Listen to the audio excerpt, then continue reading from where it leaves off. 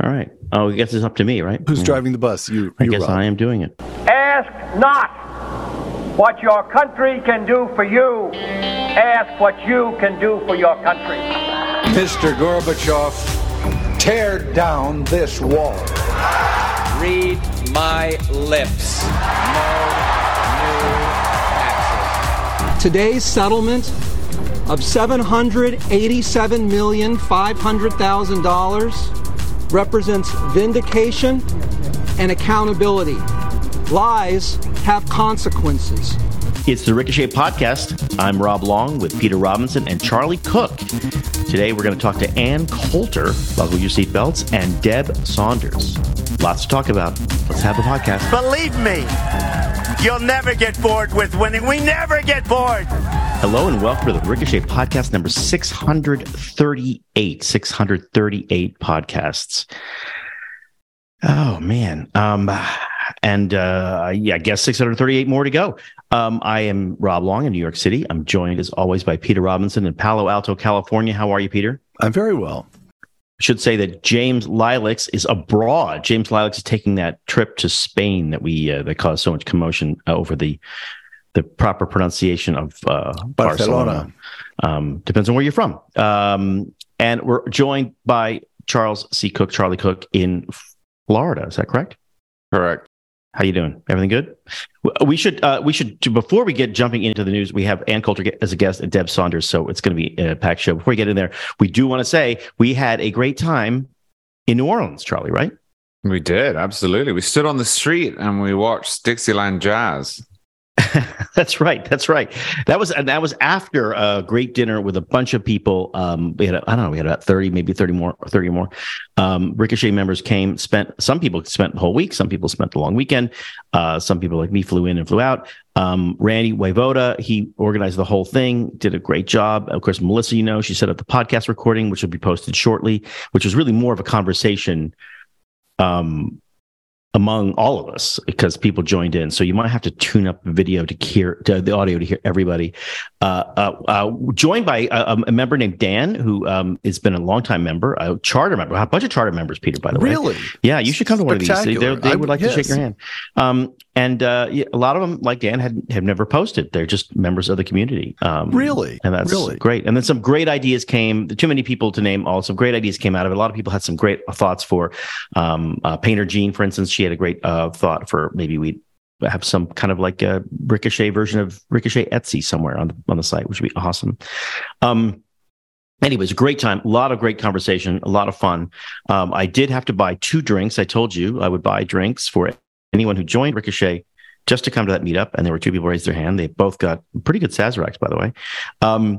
And if you're listening to this and you've thought to yourself, I don't know, do I want to join?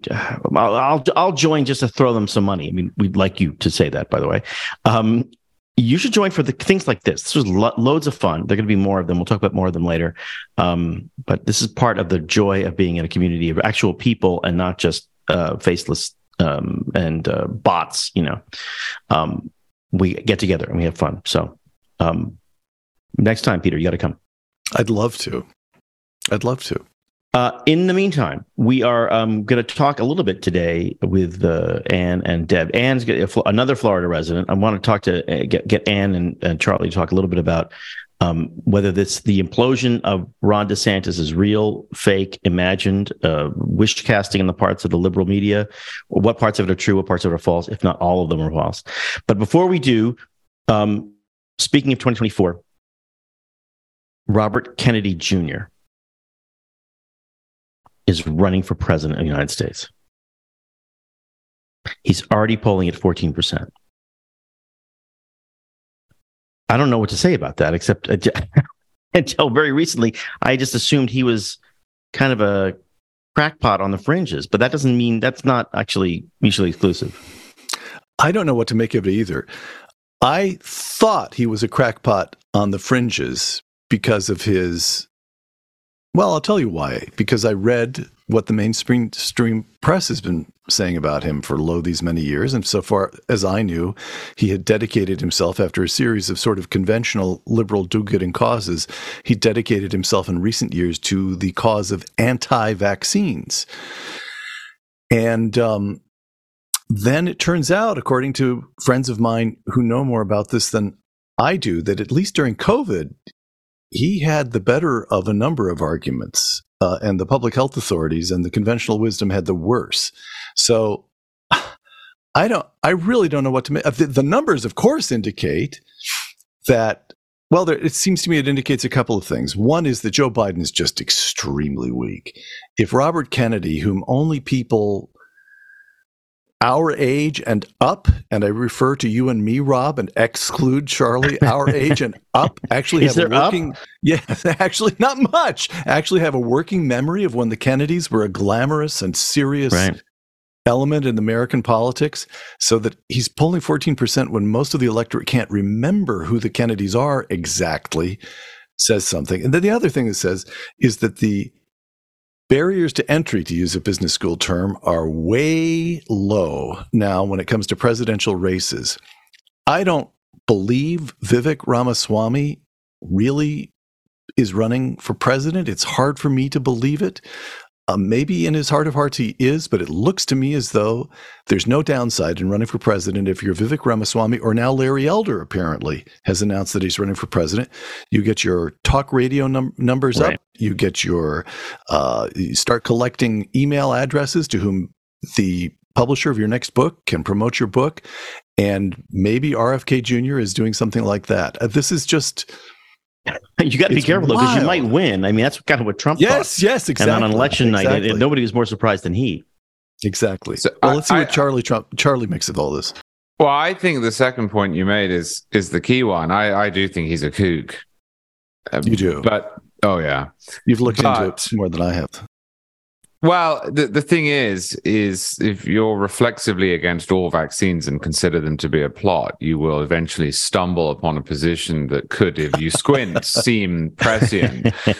My mother teaches children with autism, and he ran around the country and the world telling parents that vaccines can give you autism as if it's an infectious disease, which is lunacy. But the guy's a kook. But I think you're dead on, Peter, when you say that the fact that he jumped up instantly to 15% shows us something about Biden. And I actually think the press is underplaying this story, shock horror.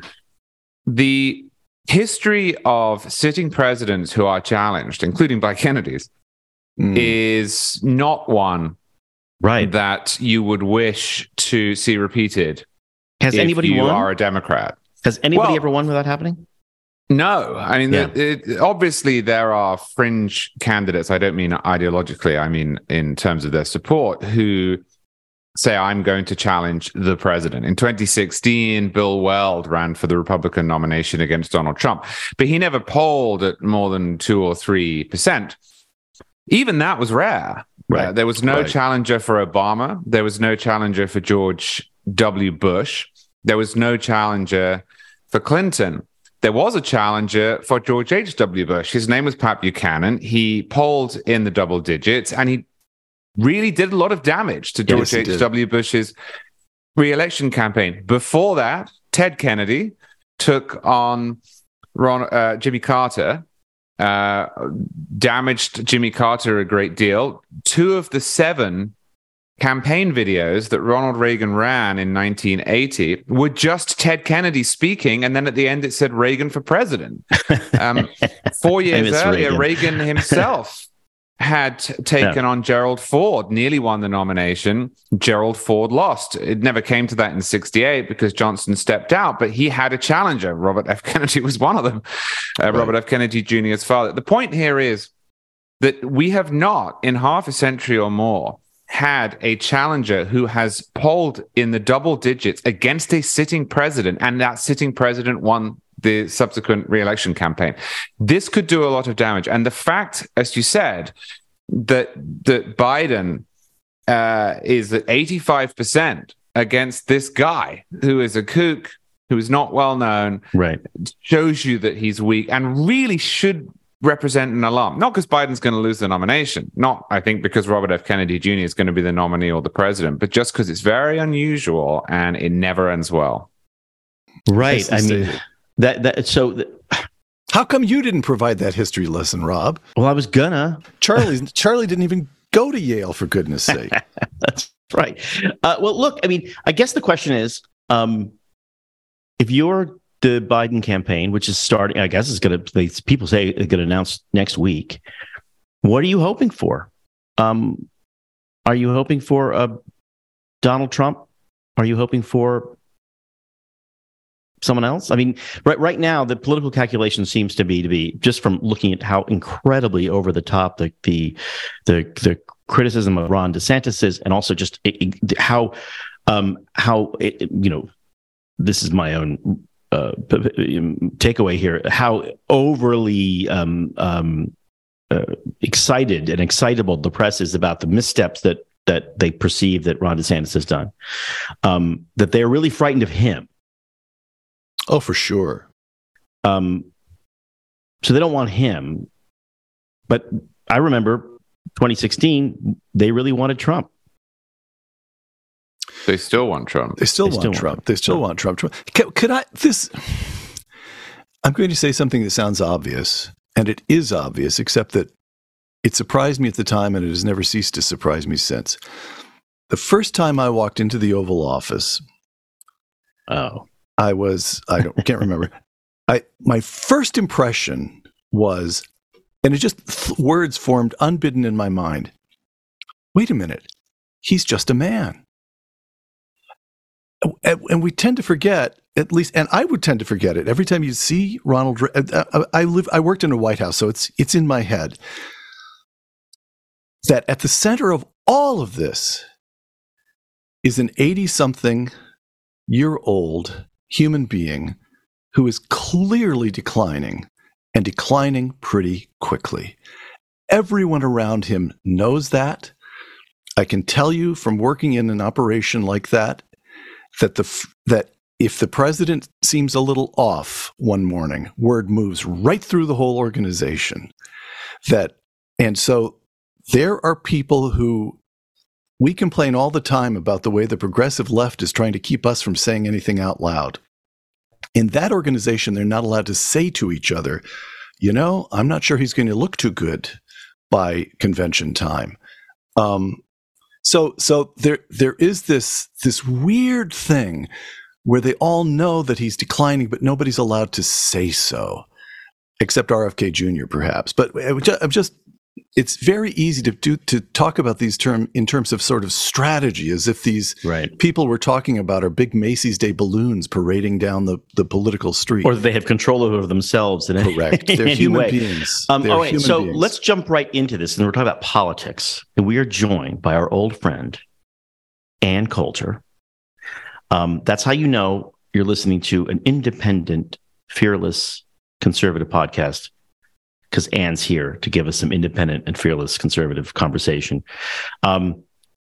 Ann was famously wrote a book called In Trump We Trust, and then then probably has an addendum to it, which is a little bit more full-throated. I've given the answer 1 million times before. Yeah, of course I would write In Trump We Trust again. Look at the people he was running against. They were all open borders. I mean, it was the same reason I supported Romney, his self-deportation versus Huckleberry, who said illegal immigration is how we make up for slavery. Newt Gingrich, who wanted to just let... Did he say it like that, though? I don't think he said it like that. Much like that. No, that was a very good imitation. Gingrich, remember, he wanted to let them all pour in and let towns we'll have town councils and have them vote on which illegals can stay. This has been a dividing line between the public and our leaders and our elites forever. I knew immigration was the most important issue. It still is, because Trump didn't do anything. When I turned on Trump, you're obviously not following me assiduously on Twitter, pretty much right away. I mean, at the time of the nomination, he started hiring, Jared Kushner and the rest of them. And unlike Fox News, I don't lie. I've been taking the slings and arrows for attacking him for not fulfilling his promises, which won him the White House.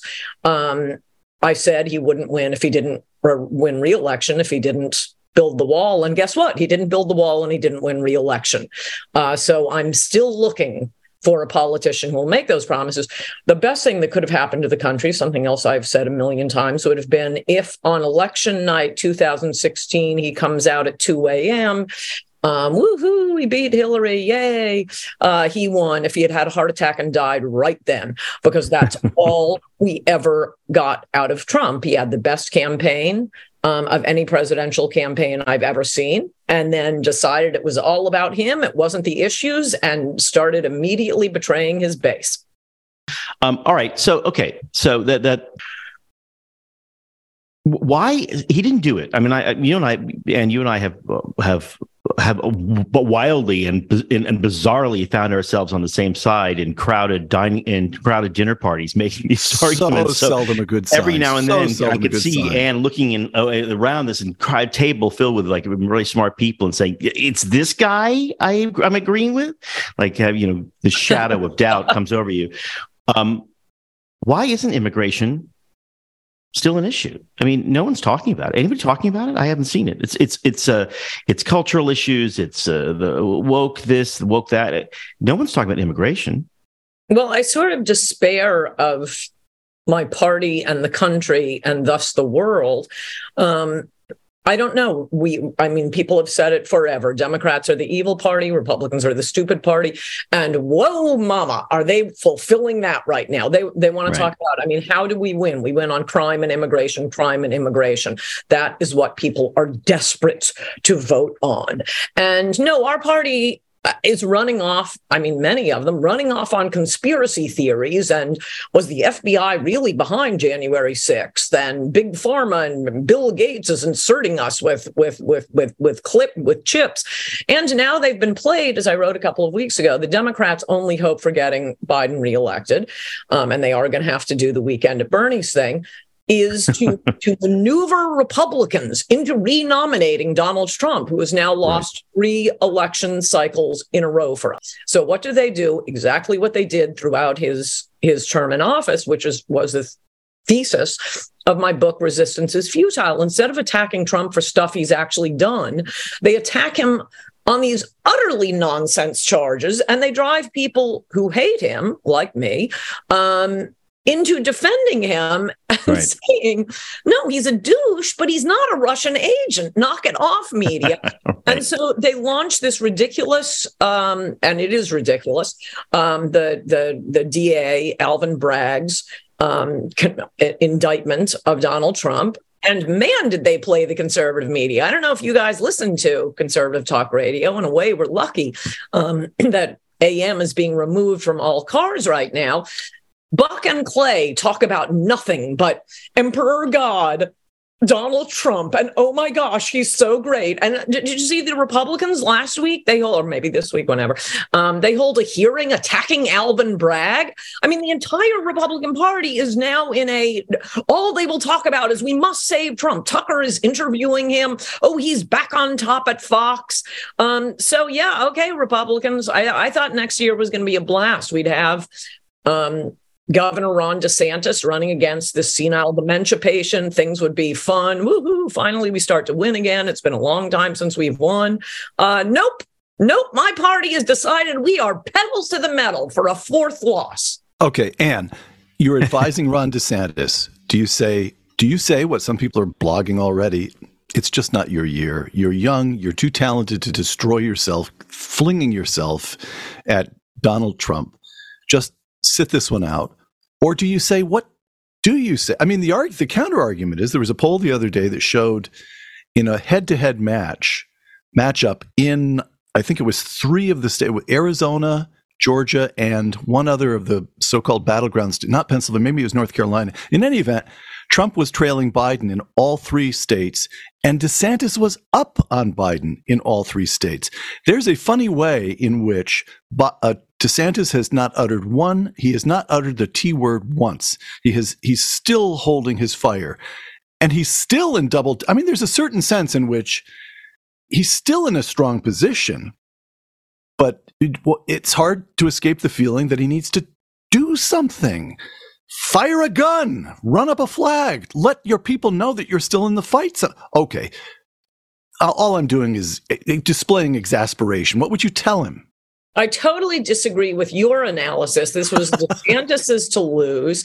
He was doing everything right, ignoring Trump, pushing through really fantastic stuff in Florida. Just one thing, win after win after win. He was way ahead of anyone out there, except, I suppose, the president of Sweden on the reaction to COVID. And, a lot of us have put it in the back of our minds. But no, a lot of kids were ruined. Careers were ruined. That is still a live, important issue. And he didn't just, flip a coin and say, I'll keep the state open. No, he was talking to, Rob's friend, Jay Bhattacharya. Jay Bhattacharya. My friend. Yeah, really. I lent him to Rob. Who, by the way, who paid a price for being right. Did. Yeah, the whole Great Barrington Declaration, guys. Correct. He was listening to them. He did the right thing. Same thing on crime. Same thing on Black Lives Matter. And up until this week, or was it last week, I called and screamed at all of his campaign people. Boy, they must love to see your caller ID pop up. He was doing the exact right thing on abortion until a week ago. And now he's signed the Republican Assisted Suicide Act. So let's move on and try to find somebody else. No, seriously? You're done with Ron DeSantis? I think he cannot win. He cannot win. How many? And by the way, Peter and Rob, I think you both know, I am a fanatical pro-lifer. I have been writing and talking about this forever. It is because I want to save babies that I think it's better for Republicans to be elected than for Democrats to be elected. We've had 11 elections since Dobbs, and these hardcore anti-abortion bills, initiatives, candidates, judges, lose. What DeSantis did originally, only allow abortion for the first 15 weeks. Beautiful, perfect. So what went wrong? Did he lose control of his own legislature? How did that happen? How did they move from 15 to 6? Who knows? He signed a 6-week ban, and I have been in Florida for the past week and going out quite a bit with different kinds of people, not just idiot donors, but some idiot donors. And I don't even bring it up. Every place I go, everyone is saying, he's done. Why did he do this? Why did he do this? So what was he supposed to do? Because he won the election so well, 19 points, swept in all sorts of people all across the state, put supermajorities in both the Senate and the House in the state. He couldn't veto the bill, could he? Well, for one thing, he's kind of powerful. What he should have done is call up the Republicans and say, knock this crap off. But if you don't have the foresight to do that, wow, he has foresight with hurricanes. He has foresight with tornadoes. He has foresight with COVID. He has foresight with BLM. But this just appeared out of nowhere. I guess I got to sign it. But yes, if it comes to that, and you're not anticipating anything that's going on in the Florida legislature, oh my gosh, where did this come from? Yeah, you veto it. Oh, yes, you veto it. You say the public isn't there yet. We're going to do this incrementally. We're going to do it bit by bit.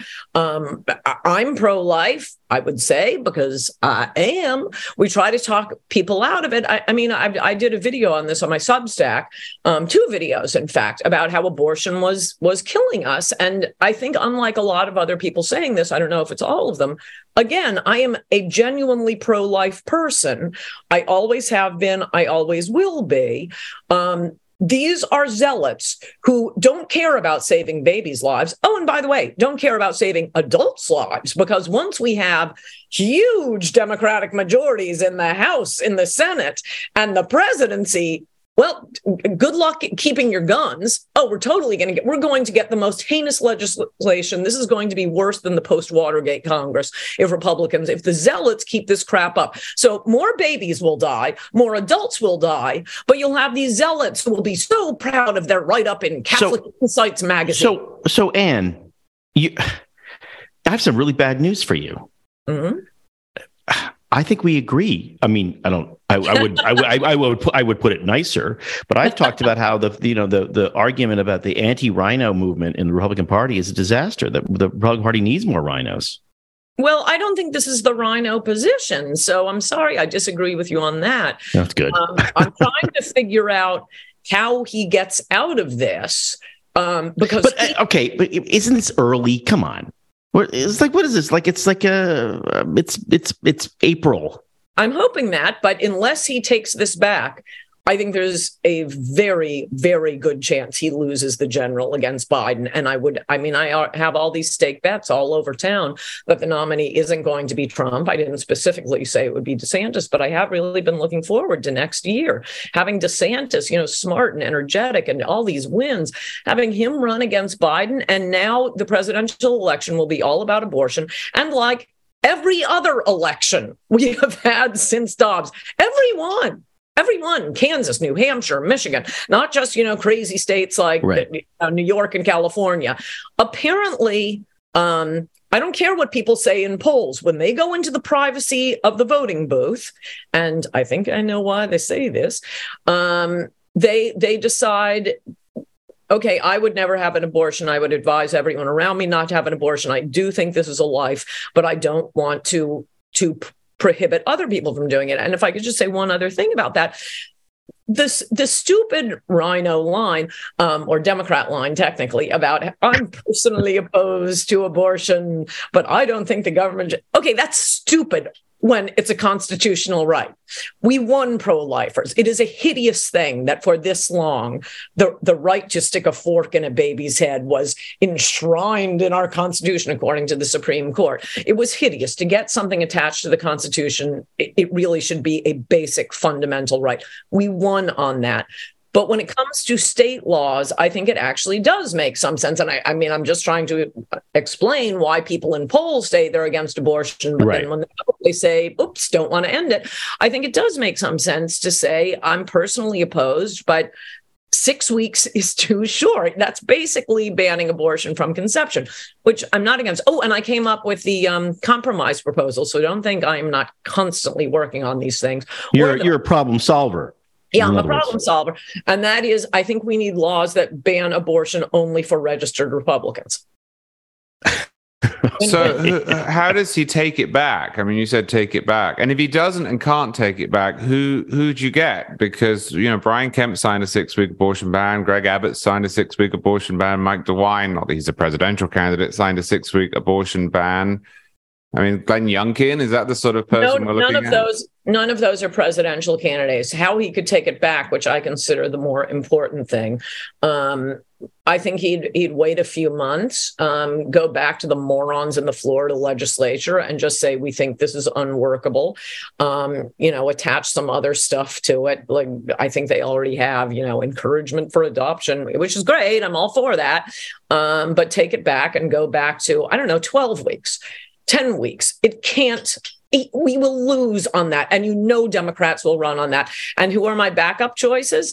I have two of them. One I'd like to ask you guys about, because there's one thing that's a gaping hole in this idea. And that is, yes, the governor of Virginia, Glenn Youngkin, and the governor of Montana, Greg Gianforte. Those are my only two backups. Everyone else you mentioned was ridiculous and would never be a candidate anyway.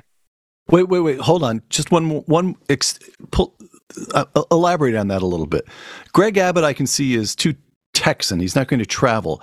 But Brian Kemp, I've not met him. I don't know the man. You're just shaking your head as though I'm saying I'm talking crazy talk. Why is it crazy talk? Georgia's a big, complicated state. He's stood up. There's no Trump fingerprint on the man anywhere in his record, and he got elected pretty big, right? What's wrong with him? Exactly what he won on, running against Trump as Biden. That's the only thing that's good about him. Georgia Republicans were trying to tell us, please just send us a normal Republican. Take that away. And no, he's wrong. Well, the reason I mentioned those people, I agree with you. They're not running. That was sort of what I was saying. So that's why I mentioned Glenn Youngkin, because it seems to me that that's your choice, right? I mean, if it's not DeSantis, that's your choice. And I think he's good. I'd be totally happy with Glenn Youngkin as a nominee. The problem with him is, which I've seen because I've been promoting him as DeSantis's vice president until now. The problem with Youngkin, which shows up in all of my Substack comments whenever I do a video promoting Youngkin as my vice presidential choice, is, which kind of annoys me, is, oh, Carlisle, oh, I'd never vote for somebody from Carlisle. And I say to these people, for one thing, look at what he did. We should interrupt you. Carlisle is a very, very powerful, connected private equity merchant, what we used to call a merchant bank. And so there's going to be tons and tons of really, really horrible stuff they're going to be able to dig up that Carlisle did. Is that what you're saying? Yeah. Well, back in the 19th century, when they were still funding whaling ships, we called them merchant banks. Yes, Rob. I keep the old ways. That's Peter, what I'm deferring to you guys on. Well, first of all, what do I say to people who, oh, he was with Carlisle? I mean, just for the fact that someone is smart and went to Carlisle, it's like rejecting DeSantis because he went to Harvard. Yes, if our candidate is in a black box and we know absolutely nothing else about him, but he once worked at Carlisle, totally with you. So do you feel we know other stuff, and he's done really great stuff, but what I defer to you guys, and I haven't looked into this because I was just thinking of him as vice presidential candidate until last week. He was involved in some buyouts. Now, I mean, it depends what kind of buyout it was. So you tell me, when we went through this, you went through this in particular because you were very strongly in favor of Mitt Romney. Mitt Romney was at Bain Capital and made $200 million. Glenn Youngkin went to Carlisle and made $100 million. So there's some rough cut where the opposition ought to be about half as much to Youngkin as it was to Romney. But was that fatal for Romney? Could he have overcome it? Because if Romney was able to overcome it, Youngkin should be able to as well. As far as I can tell, he's a terrific guy. He was, what was he? They had some kind of split leadership of Carlisle when he was running the place. There were co-CEOs or something like that. I myself have some doubts about the early days of Carlisle when it was filled with George H.W. Bush people, and the Arabs were the first big investors. Yeah. It looked a little, I would rather, but Glenn Youngkin came along long after that, after Rubenstein had turned it into a big operation. Basically, the charge is not that he's up to nefarious deals. I don't think that could stick against him. Let them dig and dig and dig, as if the press ever actually wanted to do any real reporting again. The charge is just that he's a white guy who's rich. It's the same. It's the Romney problem. Well, I think right? No. I mean, I hope you're that is correct, but it isn't just that he's a white guy that's rich. It's Romney's problem. And again, I would still support him. He had the toughest position on immigration at the time. And our country is going, oh my gosh, you guys are in California. You know what happens to the whole country with unrestricted immigration. So with Romney, I mean, the most important fact everyone in politics should know, the Democrats sure know it, Daniel Schorr sure knows it, is every single election is decided by the white working class. Now, Youngkin has a lot of pull with the white working class. How did he win that election in a purple state? Exactly right. It wasn't Hispanics. It was the white working class. He went after the schools. His first day in office, look him up on Wikipedia, his first day in office, it was just executive order. No masks, no vaccine mandate, no CRT in the schools. So he's done a lot of great stuff, and he does have that attraction to the white working class. So that's fantastic. What we need to know, what killed Romney, in my opinion, wasn't just rich white guy. He also was kind of a dork, sort of stiff. I don't think Youngkin is that. No, but I don't think so either. Specifically that his deals laid off a lot of people, a lot of the white working class. So on the DeSantis issue, I think that if you're right about the 6-week ban, and I'm not sure you are, although I do accept it's a challenge, then he's dead and you need to give up on him. Because the prospect of taking it back, I think, would be worse. He has a reputation as this fighter who doesn't back down, doesn't care. He's going to have to keep that reputation if he's going to beat Trump, let alone be a presidential nominee. If he goes back to the legislature and says, change this to 10 weeks, in the minds of the people who care about this, the difference between 10 and 6 weeks is not good enough. Also, he's already signed 6 weeks. 15, maybe. You stick with 15, I can see an argument. But 10, 8, the legislature's not going to repeal the law, take it back to 15.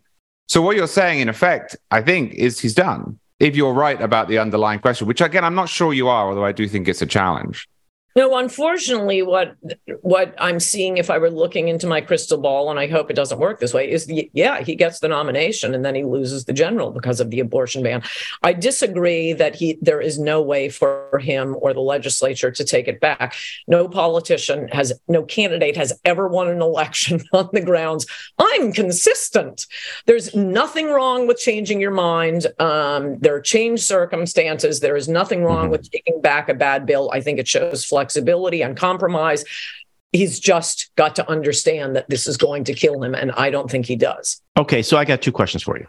One question, easy, and there are only 2 candidates that I can tell right now in the Republican Party running as if they're running in a Republican primary, meaning fist flying. One's Donald Trump, and the other is former New Jersey Governor Chris Christie. He's running. Yeah. Well, that's the lesson. And back to connect to the question, Peter asked me a couple questions back. No, DeSantis can't wait. Chris Christie is the example. When your time is now, you better take it. Because when he was running, and I would have supported him, turns out would have been a mistake because he was listening to the Wall Street Journal on immigration and many other things. But remember, Christie was, the golden boy when he was really going after the public sector unions in New Jersey. That was brave. It was smart. It was a crucial issue. People I know called it in Hollywood, called it Chris Christie porn. They would begin meetings or sessions because they wanted to go on YouTube just to watch him yell at teachers' unions. So my second question is this. Right now, if you're smart and you're DeSantis, you're probably trying to pivot quickly away from the stuff that you're not going to win on and back to all the brilliant stuff you did and the trolling you did with immigration, which is he's doing an inherited speech, I think, right today, talking about sending illegals to Martha's Vineyard. That's the first time that anybody cared about illegal immigration on the left. Isn't it possible, and just possible, that when people go in to vote, it's not going to be an isolated vote in the general. Not an isolated vote the way it is in, on ballot initiatives or judges or things like that in statewide. It's in general. They're going to on balance say, well, you know what? He might build a wall and he might get tough on crime and will live to fight abortion another day. Is that possible? Oh my gosh, I hope so. Oh my gosh, I hope so. Because he is so perfect other than this. Really, really so fantastic. And by the way, he isn't just trolling on immigration. No, I agree. You know what I meant, though. I want to mention this about him because crime and immigration are the issues Republicans win on. Please keep talking about it and stop talking about abortion, Republicans. He, after winning re-election, getting a supermajority, he introduced an amazing immigration series of proposals that he is going to push through the legislature and standing up to donors on it, which is quite brave. There are a lot of agricultural interests in Florida. It's huge ag state. And needless to say, like the slave owners, they want their cheap labor. So it is a very powerful interest group to stand up to. And still, he's still pushing E-Verify across the state. All kinds of great ideas on checking, not accepting driver's licenses from states that give driver's licenses to illegals. So it's just, it's point. Why he didn't force the Florida legislature to push that through first? No, let's start with the Republican Assisted Suicide Act. Hey, and Charlie wants to come in with what I'm sure will be an extremely perceptive question that will frame everything up and allow you to sum up everything you have to say. I have a light question first. Is DeSantis likable? I think so. I've met him. I've met his people. I've seen him speak. There's nothing creepy about him, which there kind of was with Mitt Romney. He was just, I liked Mitt Romney, but he was a dork, and not everybody likes a dork. What's his name? Blake Masters in Arizona. He was too much. Can I put the question, and then I will shut up because I'm sure Charlie will ask a brilliant question. So This puts things very, very crudely, but as you know extremely well, there are two basic ways of running for president. One is the Ronald Reagan approach, vote for me, I'm one of you. Mm-hmm. And the other is the Mitt Romney approach, also the Hillary Clinton approach, vote for me, I'm smarter than you. Where's DeSantis? Okay, I reject that characterization of Romney. But no, I mean, it's the stuff, I think, especially right now, Americans are feeling so beaten down and losing the transgender stuff, the CRT, the endless attacks on white people and white males and guns. To have this governor winning. When I've watched his speeches, it's funny, and I think he can fix this. The parts of his DeSantis' speeches I hate are the beginning and the end, because that's when he does the BS like campaign speak and we will never stop, or I don't know, whatever the nonsense cliches are. The second he gets onto policy, he's not only engaged, but you could be, trying to run an errand. You have to sit on your bed and watch the speech because his wins on policy and his thinking behind it, it's really interesting. It's really engaging. And I think that's the Glenn Youngkin appeal. Give Americans issues to vote on and they'll vote on them. We just need our leaders and our conservative media, Fox News, talk radio, to please stop talking about the stupid stuff. Please, please, please stop. Yeah, so I live in Florida too, although I'm sure you're a lot more plugged in than I am. And I have enjoyed... I'm actually but go ahead.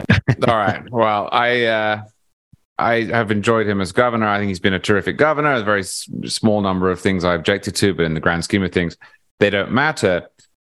Why do you think we're seeing Floridian congressman after Floridian congressman endorsing Trump instead of DeSantis? I know DeSantis is not in the race, but Thomas Massie didn't care. Chip Roy didn't care. Some people have said this is because DeSantis doesn't call them up himself. He doesn't rub shoulders. He doesn't do that part of politics very well, whereas Trump will call people on his cell phone and say, hi, will you endorse me? Do you need anything? I'm sorry to hear you broke your foot. I mean, is this a problem or is this media nonsense? I think that's media nonsense. I mean, I do hate to insult other Republicans or elected Republicans at all. But I think if you look at the list of Republicans who have endorsed Trump, they're the equivalent of our AOC. They're not the ones you necessarily want endorsing you. They are kind of the crazy ones. Now, I like some of the stuff crazy people on our side do, but they aren't our impressive Republicans. Thomas Massie is our impressive Republican. Mm-hmm. Incidentally, I just had a 1-hour interview with him. I put up on Substack. Oh my gosh, that man is great. Right. So there's somebody you like. And he's endorsed DeSantis. And he's probably going to be the next senator from Kentucky. Hopefully soon. All right. So, Ann, we know you got to go. Before we go, Substack. Tell me about Substack. Let's get a Substack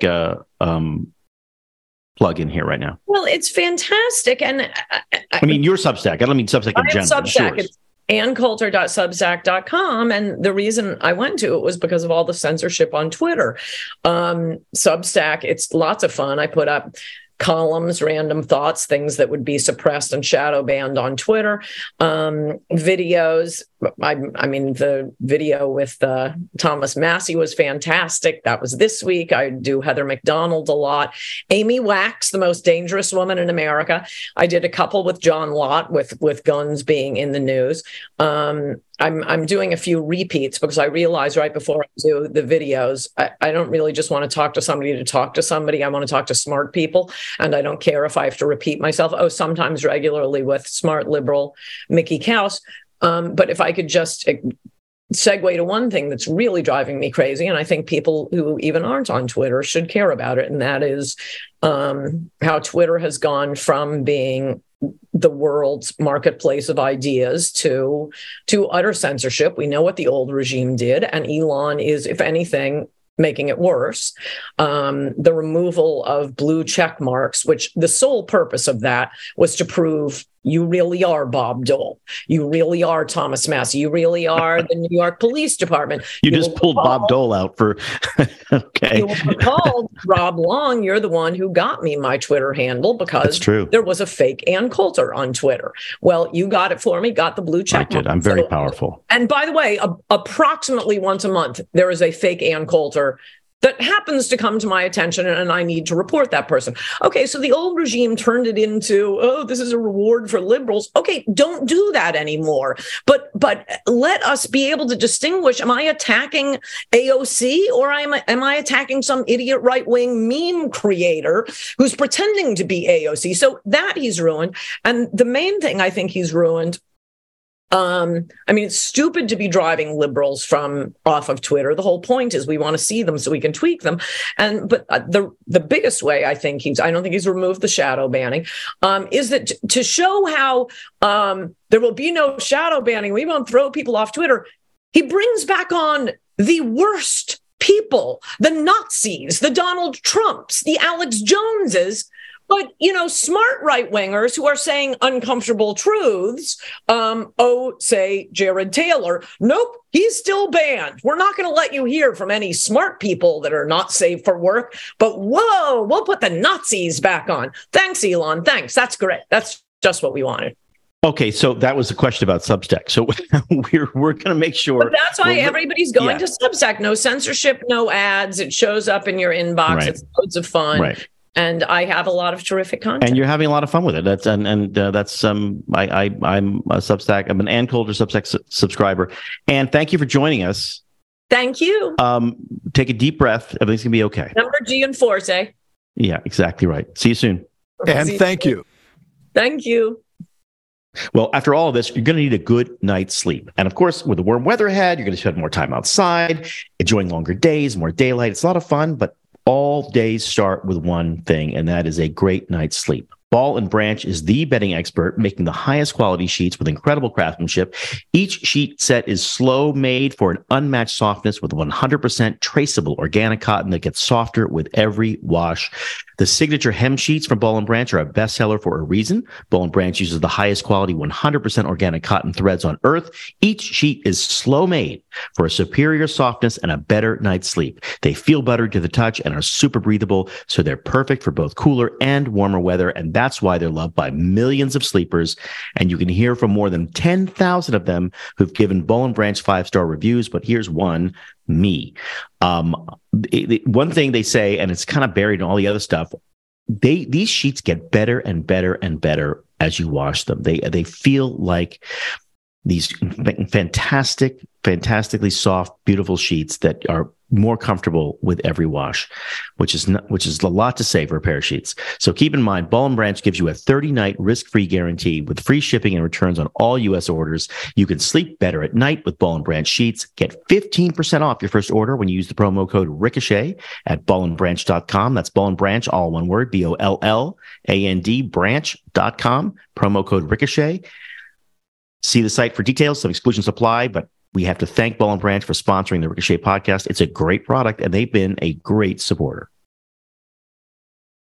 We are very lucky, again, to have Debra Saunders. Deb is a syndicated columnist and fellow with the Discovery Institute's Chapman Center for Citizen Leadership. You can find most of her work at the Creators Syndicate. She was a White House correspondent during the Trump administration. She is now writing and thinking and writing about the press. So I got to ask, first of all, welcome. Thanks for joining us. Thank you for having me. $787 million to settle what looked like a lawsuit that was going against Fox, although who knows. Is there anything you can take away from this other than people will pay a lot of money to not take the stand? We live in a corporate age. So there was a time when you would have seen Fox be pro First Amendment. We're journalists. We're going to fight this. We're not going to have anybody tell us that we can't do our jobs, which is what this lawsuit is all about. Dominion is going after Fox News for reporting on the election. Were there people on Fox News that said things that were ridiculous? Absolutely. And Dominion's free to sue them, and they are suing them. But going after Fox News, that's going after the money. Right. And it's going after the headlines, and it makes Dominion not look like a bunch of greedy people asking for a lot more money than they're worth, but as if they're champions for something. And unfortunately, the news media are just incredibly bad in their reporting on this. You don't really see the other side. You can read long stories about this case, and everybody is dumping on Fox News, and nobody's questioning this lawsuit. It's really upsetting. Rupert Murdoch, well, he's used to paying off people in lawsuits, right? So I guess it's no big for him, but this is not a good thing for journalism. And I wish more people understood that. So the pushback on that, I know Peter wants to get in, is that they were reckless, that as a corporate policy, they knew that this was false, and they went ahead. They didn't just say the election had been stolen, because, of course, there's no victim there if that's the case. They said that these two companies, Smartmatic and Dominion, stole it. So, and they knew that wasn't true. So what punishment, if any, should the organization suffer? Well, there were people who said that on Fox News, but most of Fox News reporting was Joe Biden won. So you can find that there were people who said that. So, Deb, can I, as usual, within the first sentence you speak, I find myself swooning and in love with you all over again. But let me just make I love you too, Peter. Careful. So close the door. I don't want West over here. Right. So I want to, I haven't studied this. I haven't followed it closely. You have. Isn't it roughly speaking the case? It shouldn't matter if Tucker Carlson in a private email says Rudy Giuliani is nuts and Sidney Powell is lying through her teeth. The fact that Rudy Giuliani and Sidney Powell, both of whom were close to a former president of the United States who was contesting the results of the election, the fact that those people claimed, it may have been a crazy claim. We now know it was a crazy claim, but they claimed that the company responsible for some voting machines was in on an elaborate, that was news. Yes. That wasn't some sort of conspiracy to do down Dominion or overturn the results, or even simply to throw red meat to the audience. That was news. If you can sue Fox News for putting on Rudy Giuliani, you ought to be able to sue CNN for putting on Jim Comey. Isn't that right? They can sue CNN for putting on Rudy Giuliani. And now they can. Isn't that? I mean, it would be a completely different matter if Sean Hannity. Well, maybe Sean Hannity did. So I guess what I'm saying is I'm not sure that there's yes, it's tremendously embarrassing. And everybody's chortling and chuckling and having wild, impish glee that Tucker Carlson and Laura Ingraham and Sean Hannity are exchanging emails saying these people are idiots, they're fools, Donald Trump, I can't stand Donald Trump, while they go on the air and pretend to take these people seriously. I understand that that's embarrassing. But the distinction would be between reporting news and trying to push a narrative themselves. And I don't see, this is my memory, I don't see that Fox News championed any particular narrative. They were reporting news, and there were crazy people in the news at that time. Am I right in my general understanding, or am I missing something? You're completely right. And let me just you were talking about Tucker Carlson's text to his producer, Alex Pfeiffer. That's right. Okay, so that has nothing to do with this lawsuit. It's just to embarrass Fox News. I mean, right. If you read this 100 plus whatever it is statement that Dominion put out, it's crack for journalists. They're just giving them everything they want. They're embarrassing Fox News. They're embarrassing the Fox talent, but it has nothing to do with this defamatory lawsuit. Right. It's just they're just trying to. I mean, the fixation that other networks and major newspapers have with Fox News is unholy. And this is the spawn of that unholiness. Charlie. So I am, as you all know, a big First Amendment guy. Explain to me why this doesn't fit neatly within our existing libel laws. The libel laws in England are a disgrace because they essentially look only to the veracity of a statement and they don't consider anything else. The libel laws in the United States add some steps. They say you have to know what you're saying is false. And in the case of a newspaper or a broadcaster, you have to know what it is that you're publishing or echoing or platforming is false. And you have to do it to damage the target. Is there not an argument that both of those conditions were met here? Fox knew that what they were platforming and echoing and broadcasting and promulgating was false. They knew that. And then they did it. Why did they do it? Because they wanted to appeal to their audience and take back market share from Newsmax. Why am I wrong? Okay, well, for one thing, Ben Smith has a piece in the Atlantic today about Russiagate and how, yes, it was a total fraud, and yes, it was a problem, but he'd do it again anyway. If somebody handed him the dossier, he would print it again, but with different caveats. Right. And this was a bogus story, but nobody sued BuzzFeed for this, and nobody did it because it, as Ben Smith argued in his piece today, hey, this dossier was news. Everybody knew about it. Now, I didn't know about it. I don't know if you guys knew about it in October.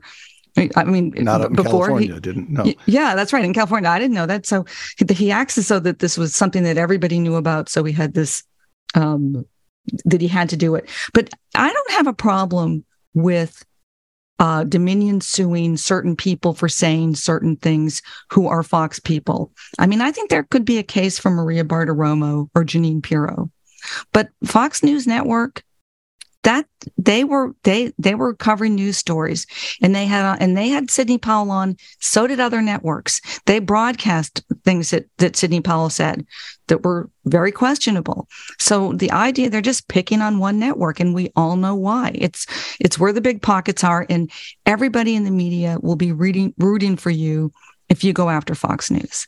Yeah, but there's a couple problems with that. The first is that if people had sued BuzzFeed News, under American law, they'd have had a case if what you're saying is correct. The fact that they didn't doesn't change that. The second is that Fox did not invite a random guest on and then jump in horror when he or she said these things. It was not like Twitter, where we have Section 230 in place because they don't know what I could tweet in 10 seconds. They don't pre-review it. They knew over a period of time that they were broadcasting, and in some cases, including in segments that were pre-approved and pre-written, lies that were based on factual claims that were false. I think you're right about massive bias in the media. Of course you are. And you're right about the hypocrisy of the press. And you're right about all the people who should be upset about this but aren't. And you're right that this works in one direction. But I'm not sure this is a violation of American libel law, is it? Well, I mean, I think the way this case would have worked out if there wasn't a settlement is they would have won in the courtroom and lost on appeal. Dominion would have won. I'm sorry. They would have won in the court. They would have won in the courtroom and lost on appeal. And again, there are lawsuits to people who said things, but to go after a news network for reporting things that were said, that crosses a different line. So again, if Dominion wants to sue Maria Bartiromo or Jeanine Pirro for things that they said, fine. But to go after this network, and I mean, if you read through the document that they put out, again, it's exceedingly embarrassing. I just don't know the fact that Tucker Carlson thought Sidney Powell was an idiot or nuts or something, whatever the exact word was. I don't know what that has to do with this.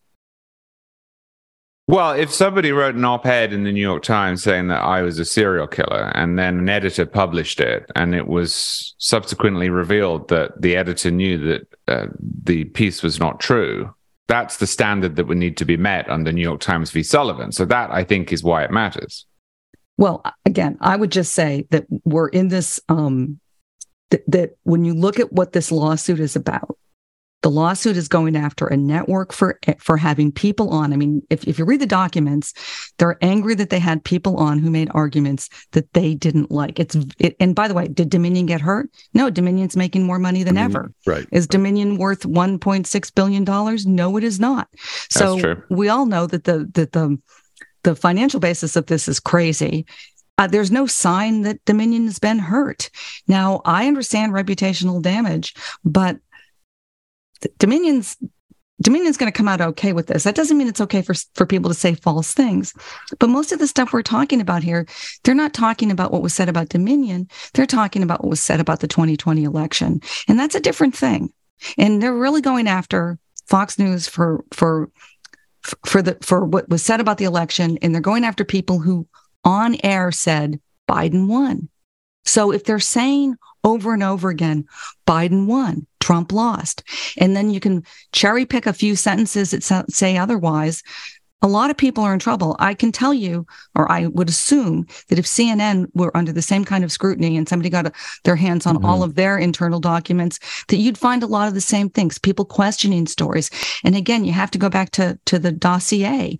People knew that was not a good story, and they put it out anyway. And that somehow that, again, not a basis for a lawsuit. Yeah, the idea, the standard, it seems to me there's an embryonic standard here, and that standard is that if you're in television news, print may be, print is dead anyway, so let's set that aside. If you're in television news, here's the new rule. You're not allowed to put a guest on unless you know that guest is going to make claims that are verifiable.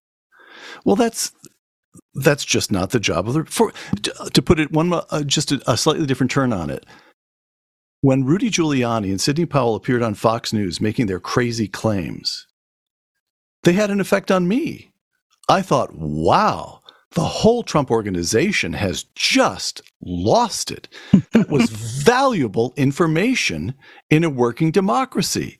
If they had been suppressed, what Rudy's claiming is obviously untrue, we can't let him talk about that anymore. That would have created much more suspicion, I think. All right, so that it had value. It was a totally defendable newsroom judgment to put Rudy Giuliani and Sidney Powell on. I don't know about Maria Bartiromo. I guess that's a separate where it would make sense to sue Maria Bartiromo. Okay, so here's my question to you, Deb.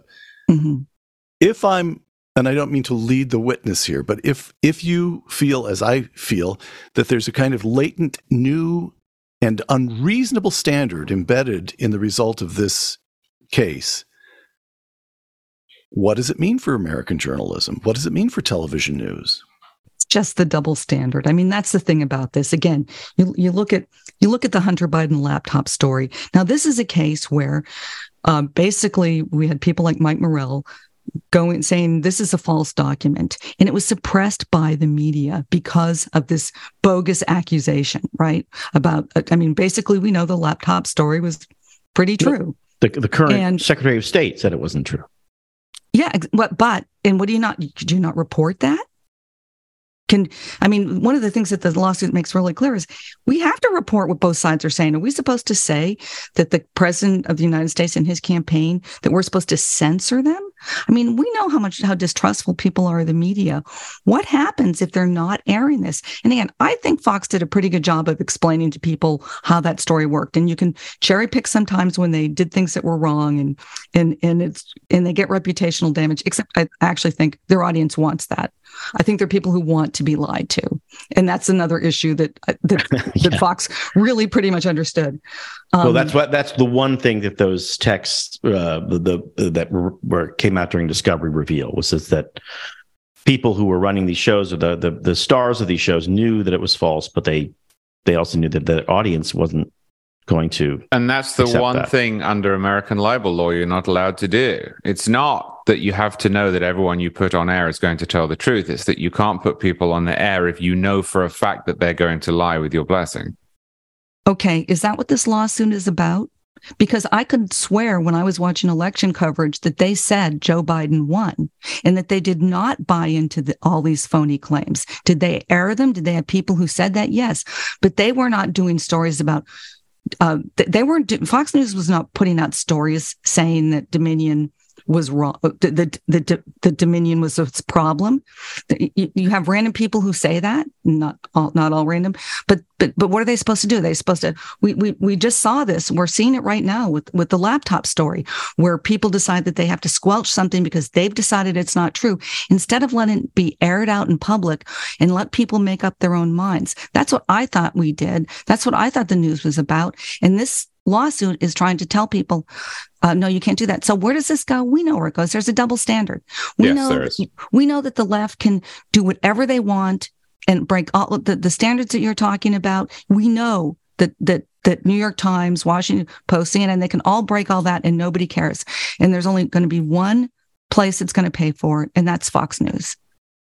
Deb, thank you for joining us. Thank you for having me. But before you go, I want to make sure everybody knows that your limited series, podcast series with us covering Trump, it's there. It's great, like a lot of good war stories. And my guess is that we might be able to convince you to do another one coming up for 2024. I would love to. Okay. Twist my arm, please. I'll twist your arm some more. Okay. Thanks for joining us. Thanks, you. Deb. Thank you all. We still miss you here in California. Oh, I miss you. Well, I miss that room. That is Stanford, right? That's Stanford. No, that's Dartmouth. No, this is an East Coast room. There's nothing like. Oh, it's just a backing though. It's fake. It's just fake. It's fake. I'm in a spare bedroom. It's a Potemkin. There's a dog on the bed behind me in the reality scene. Yes. Okay. Tell Wes to stop sending me torturing me with texts about how lovely it is in Virginia. Okay, I shall do that. He's my tech guy, so he's sitting here. Oh, is he right there? Okay, Wes, knock it off. Okay, but he can't hear because I have earbuds. That's good. Right. Thank you for having me. Thanks for coming. See you soon. Okay, bye-bye. Bye-bye. Health insurance plans can be confusing and expensive. Then when you actually have to use your benefits, there are deductibles and claims processes and other red tape to deal with. We have all been there. Crowd Health puts you back in control of your healthcare and helps you pay for health expenses. We've all been there. We've all had some kind of health insurance thing where it was clearly a necessary thing, and the health insurer didn't fill out the form right. I've been doing this, and it's incredibly irritating. And you kind of feel like, well, what can I use the health insurance for? Well, Crowd Health is the simple, transparent, and affordable solution. As a member, you'll get a personal care advocate to help navigate the complexities of health events. Your personal care advocate will even negotiate bills on your behalf. They'll be with you every step of the way and could save you thousands in health bills in the process. You'll get access to a crowd of thousands of other members who are ready to help pay for large health expenses. $40 of your $175 monthly payment helps pay for your care advocate, telemedicine services, discounted prescriptions, and other tools to get you the best care at an affordable price. The remainder of the monthly payment goes into a Crowd Health account that you own, so you can help others in the crowd pay for their medical expenses as well. Experience healthcare freedom with Crowd Health. Visit joincrowdhealth.com and use code Ricochet at checkout to get your first 3 months for just $99 a month. That's joincrowdhealth.com. It's all one word, joincrowdhealth.com, promo code Ricochet. Crowd Health is not health insurance. It's a totally different way of paying for healthcare. Terms and conditions may apply. Find out everything you need to know at joincrowdhealth.com. And we thank Crowd Health for sponsoring the Ricochet podcast. Wow, this is a substantive podcast. I think we delivered value. I really do think we delivered some value. But before we go, are you sure? Are you telling the truth? I am. I don't really think that. I do really think that. Doesn't matter though, because we haven't discussed it beforehand. It's the new Cook standard. The Cook standard. It's not the Cook standard. The reason I'm of this view though is while I absolutely agree with Deb that this is unjustly meted out, I think it was wrong. For example, that Sarah Palin lost her case against the New York Times, which knew when it published the lie once again that she had been responsible. Remind us of the facts of the case. Well, quickly. There was a crazy guy who murdered a bunch of people and shot a congresswoman, Gabby Giffords. Right. And this, back in 2011, was inexplicably and disgracefully blamed on Sarah Palin because on her campaign website, she had a target. Now, of course, we use martial language in politics all the time. We call them campaigns, for goodness sake. she got blamed for this. This is outrageous. It turned out that the guy who did this, I won't name him as I don't name mass shooters. The guy who did this had no connection to Sarah Palin, had never looked at Sarah Palin's website, was in no way inspired by Sarah Palin. Now, when the Times originally blamed this on Sarah Palin, it was protected under the First Amendment. But after it had become abundantly clear and published a retraction, it knew. And yet, once again, I forget which year it was, it repeated the line. It just included it, like one of those things that just iterate over time. And of course, Sarah Palin, who did this. And she sued them. Now, I agree with Deb. It's outrageous that Fox got this settlement, although they did settle. It wasn't actually litigated. And in court, Sarah Palin lost. But what I'm saying, as someone who is a big free speech guy and wants very expansive libel laws, is that I think that is a good threshold for libel. When you knowingly print a lie determined to hurt someone's reputation, then yeah, that actually is a good standard for libel. Sarah Palin should have got justice in that case. She didn't. And I'm not convinced that Fox is innocent under our libel laws. 10-second rebuttal. The 10-second rebuttal would be, I agree with Deb that it may make sense. I haven't read through all the reporting on the case, but it may very well make sense under the Cook standard that you just outlined, also known as the First Amendment, for Dominion to have gone after Maria Bartiromo, possibly also one or two other figures, but not for Fox, not to go after Fox News, as distinct from the New York Times, which repeated the lie in an editorial. Yes, which but is formally understood to speak for the New York Times. That's quite different. It's not different under the law, though. If the New York Times accepts a piece by Rob Long, well, no, I mean, the law might be an ass, but it's also the law. And if the New York Times accepts an op-ed written by Rob Long and Peter Robinson, accusing me of all sorts of things that I didn't do, and it knows when it publishes it that you two are not telling the truth, then it is susceptible to be sued for libel. If the New York Times reports in a news story that Rob Long and Peter Robinson are claiming all kinds of mad things about Charlie Cook, which the reporter knows to be untrue, it's still news. Yes, that's correct. And that's why people say allegedly all the time. So that's why I am drawing the distinction. All right. Of course, that will never happen, and here's why. Because the New York Times pays about $275 for that kind of op-ed, and that's just not enough to get me and Peter to say. I wouldn't even gin up some lies about Charlie Cook for $200. It would have to be more. But Maria Bartiromo has a show on Fox that is produced. People sit around a table, they work out what's going to be said, they feed it into a teleprompter, they put the camera in position, and they platform it. And under current libel law, which is fairly liberal in a good sense in the world, that is included. You know, that's platforming. So what? Well, all right. If we're going to go at this, do you remember exactly what Maria Bartiromo said? No. Okay. So the distinction I'm trying to draw is between reporting something that even very loosely counts as news, and instead asserting something as in one's own person, so to speak. Right. If Maria Bartiromo says today Rudy Giuliani was at it again, that's one thing. If she says, of course, okay, that's all. That distinction strikes me as important, and I'm just not sure where it fell in this case. Well, we are not going to solve that now. No, but if Charlie and I would like to go at this for at least another 2 hours. Well, here's where you can go at this. You can go at this in person in the Twin Cities on April 22nd in Stillwater. It's a Stillwater meetup for Ricochet there. There's another Winston-Salem meetup that Randy set up again, which is Randy's MVP of meetups in Winston-Salem, mid-July. Matt Balzer is asking for RSVPs for the annual German Fest meetup in Milwaukee. So that's the last weekend of July. That's going to be fun. All of these meetups are available to you if you're a member of Ricochet. And if you they don't work for some reason and you're not a member, here's what you do. You just join and then you announce on the member page, hey, how about a meetup here or there or somewhere? And you will get people to show up. That's the one thing that members of Ricochet, they show up. A lot of other stuff going on, but I think, this we've hit the two big issues. We've done enough. The podcast was brought to you by Ball & Branch and Crowd Health, so please support them for supporting us. And join Ricochet today, ricochet.com. Go and join.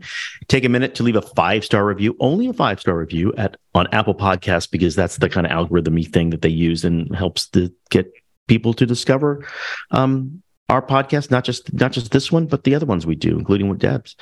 And I guess that's the close. What can I say? Except we need James back because I am clearly very rusty at this. But in the meantime, we'll see you next week, fellas. Next week, boys.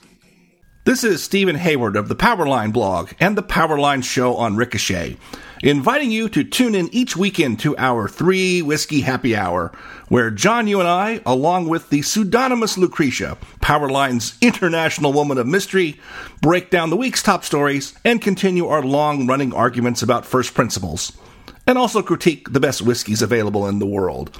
That's Powerline's 3 Whiskey Happy Hour, hosted by Ricochet, and found on all of your favorite podcast platforms. Ricochet. Join the conversation.